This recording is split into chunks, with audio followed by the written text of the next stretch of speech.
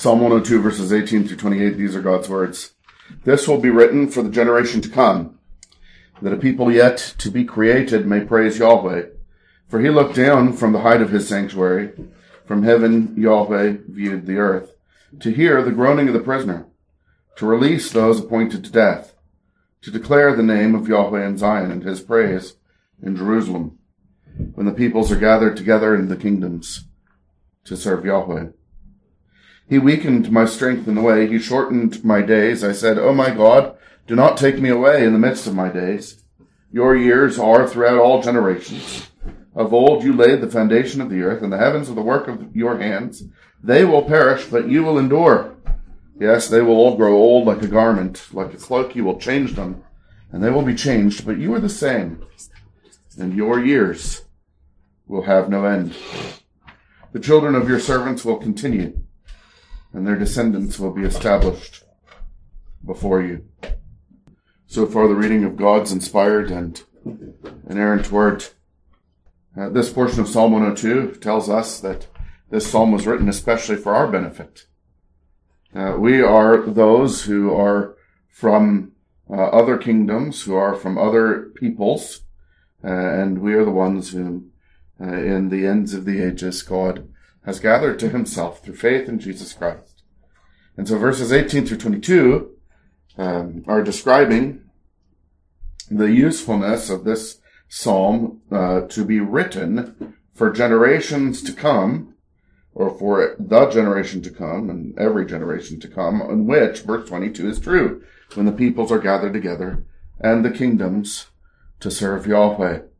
This psalm is summarized, the condition and occasion of this psalm is summarized in verse 23 through 28. He weakened my strength in the way. He shortened my days. And you remember my days are consumed like smoke. My bones are burned like a hearth. My heart is stricken like withered grass, from back in verse 3.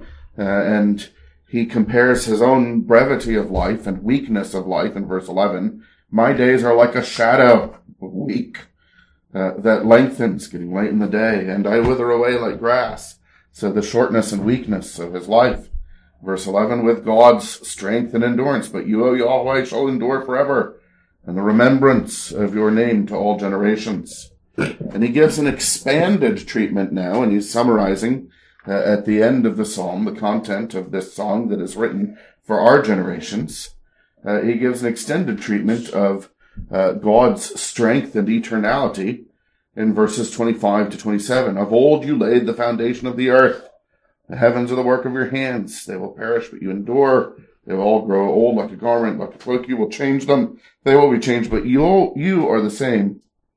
Your years will have no end. Now, marvelously, obviously, in the context of Psalm 102, this is a description of Yahweh.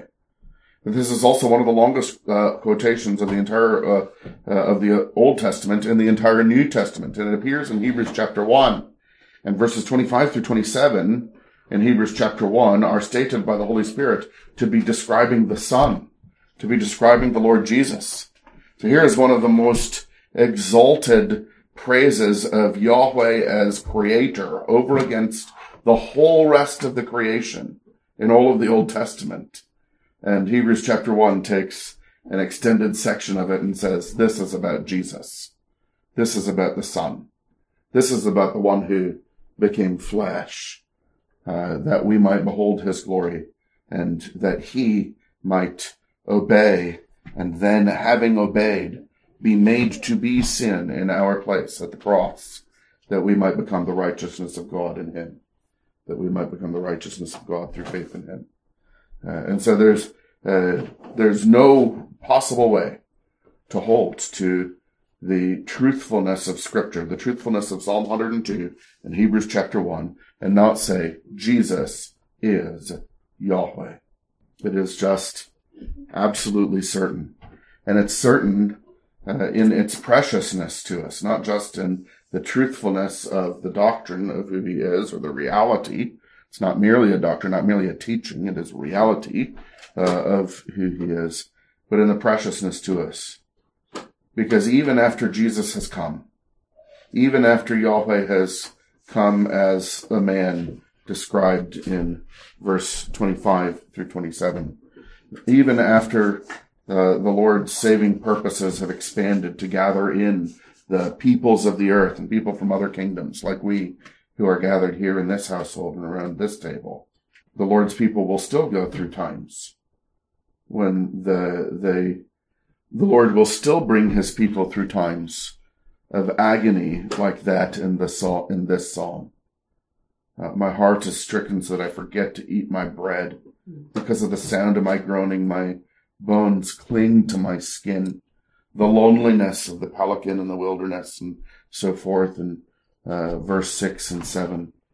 Having enemies who rejoice to see how low we are brought, etc. And yet, it is still true that the Lord has set a time for the restoration, the putting right of all the ills that happen to us, all the griefs.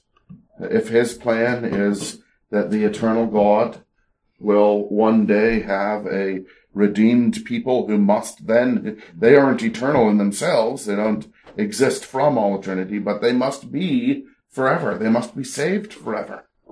Because God has taken us for himself.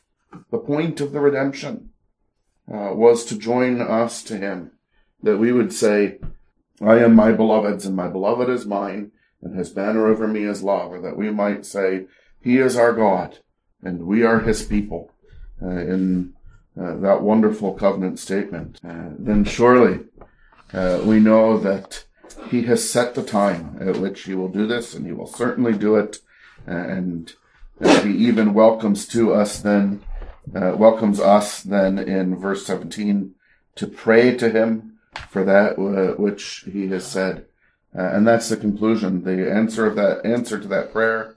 Yes, verse 28, the children of your servants will continue, and their descendants will be established before you, reminding us, of course, of the continuity of the covenant. The servants of the Lord, by prospective faith in the Lord Jesus Christ, in the Old Testament in Psalm 102, are a contiguous line with his servants now who believe in Jesus Christ retrospectively and currently, Hebrews 1, and ourselves here, Middle Tennessee, 2023, and our descendants, our seed also then, are established before the Lord. We have hope in him for our children. I have hope in him for you. Not a hope that doesn't require you to repent. Not a hope that doesn't require the Holy Spirit to give you life so that you can repent.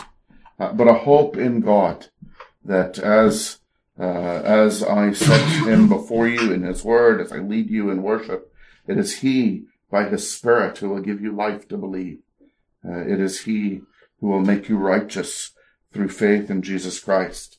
And it is he who, when you go through times of agony, will by his Spirit bring home to you what he teaches us in this part of his word, that the set time of restoration is coming, that those whom God brings to himself through faith in Jesus Christ will endure forever before him. And all nations will come and fear the name of Yahweh. And all the kings of the earth will come and reverence God's glory.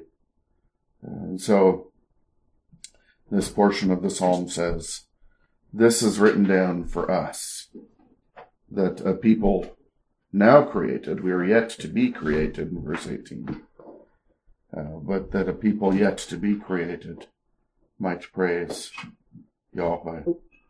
So, my dear children, I am sorry for you, for the agonies that you will have in your life. This is an age of suffering, not the least of which is your own suffering from your own sin, and may the Lord so sanctify you as to spare you much of that. But I am glad for you that Psalm 102 is written down, so that you may praise him in the time of your suffering, and know that it's time is defined and set and will end, and may call upon him who listens to us in the midst of our suffering, and that you may know it most of all, because you know that the one described in verses 25 to 27 is Jesus, our Creator, the eternal, everlasting God, is the one who gave himself for us so that he might give himself to us. Amen. Let's pray. Our gracious God and our Heavenly Father, how we thank you for writing down, causing to be written down for us all of your scripture, everything that we need for faith and practice. And we pray, O Lord, that your Spirit would bring home to us the certainties of Christ's everlasting glory and of his being our substitute and our Savior, and of the set, definite, short time of our suffering.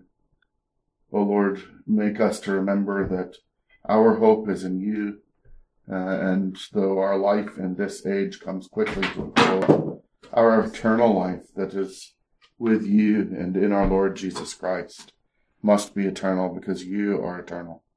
And so we pray that your Spirit would ever comfort our hearts, and that remembering these truths, we would also remember to be driven to prayer, to call upon your name, and to know that you hear us. Grant that work of your Spirit in our hearts and our minds all our life long, we ask, through Jesus Christ. Amen.